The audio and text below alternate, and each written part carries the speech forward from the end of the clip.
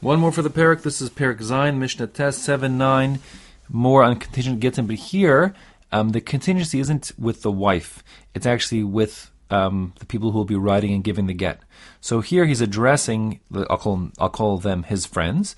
Im lo ba'asi mekan vad 12 chodesh kisvu usnu get leishti. He says to his friends, if I don't come back within 12 months, so then write a get and give it to my wife. So implicit in that is, when should the writing happen? Only after 12 months. And we said before that since the specifics of how whatever contingencies he put in terms of the authorization to write the get, we take very literally.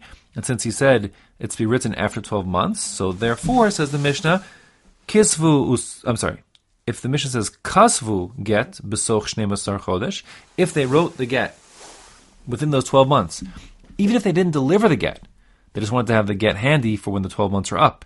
Since that wasn't the mandate, the writing was not valid, and therefore, even if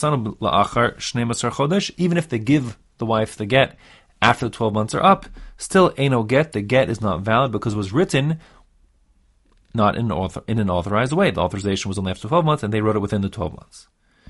On the other hand, if he says, Kisfu usnu get leishti im lo va'asi mekan va'ad ad 12 chodesh, if he says, write and give a get to my wife if I don't come back within 12 months. So now it's ambiguous, okay? Before, the first case was, he says, if I don't come back, then write and give the get. Here he says, write and give the get if I don't come back within 12 months. So it's not perfectly clear if the writing can happen before 12 months, just the giving can't happen until after 12 months, right?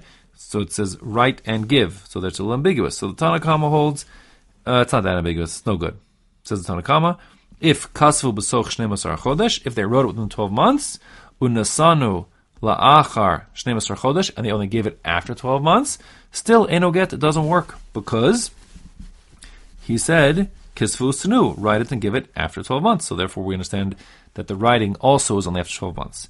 On this point, Rabbi Yossi Omer kazeh get, Rabbi Yossi says in such a case it is an effective get, because we're going to differentiate, we'll say the writing authorization is whenever, it's just the giving of the get. Write it and give it after 12 months. It's only the giving which is limited to 12 months after the date that he said it. Therefore, Biosi says it would be valid. However, the halacha says the Shulchan Aruch is like the Tanna Kama. It's not effective. Okay, the last case is kasvu la'achar 12 chodesh. He tells his friends, write the get after 12 months. Unasanu la'achar 12 chodesh. And give it after 12 months. So there's no ambiguities here. We're clear that everything has to happen for 12 months. The problem is v'meis. Now, at the end of the period, he dies.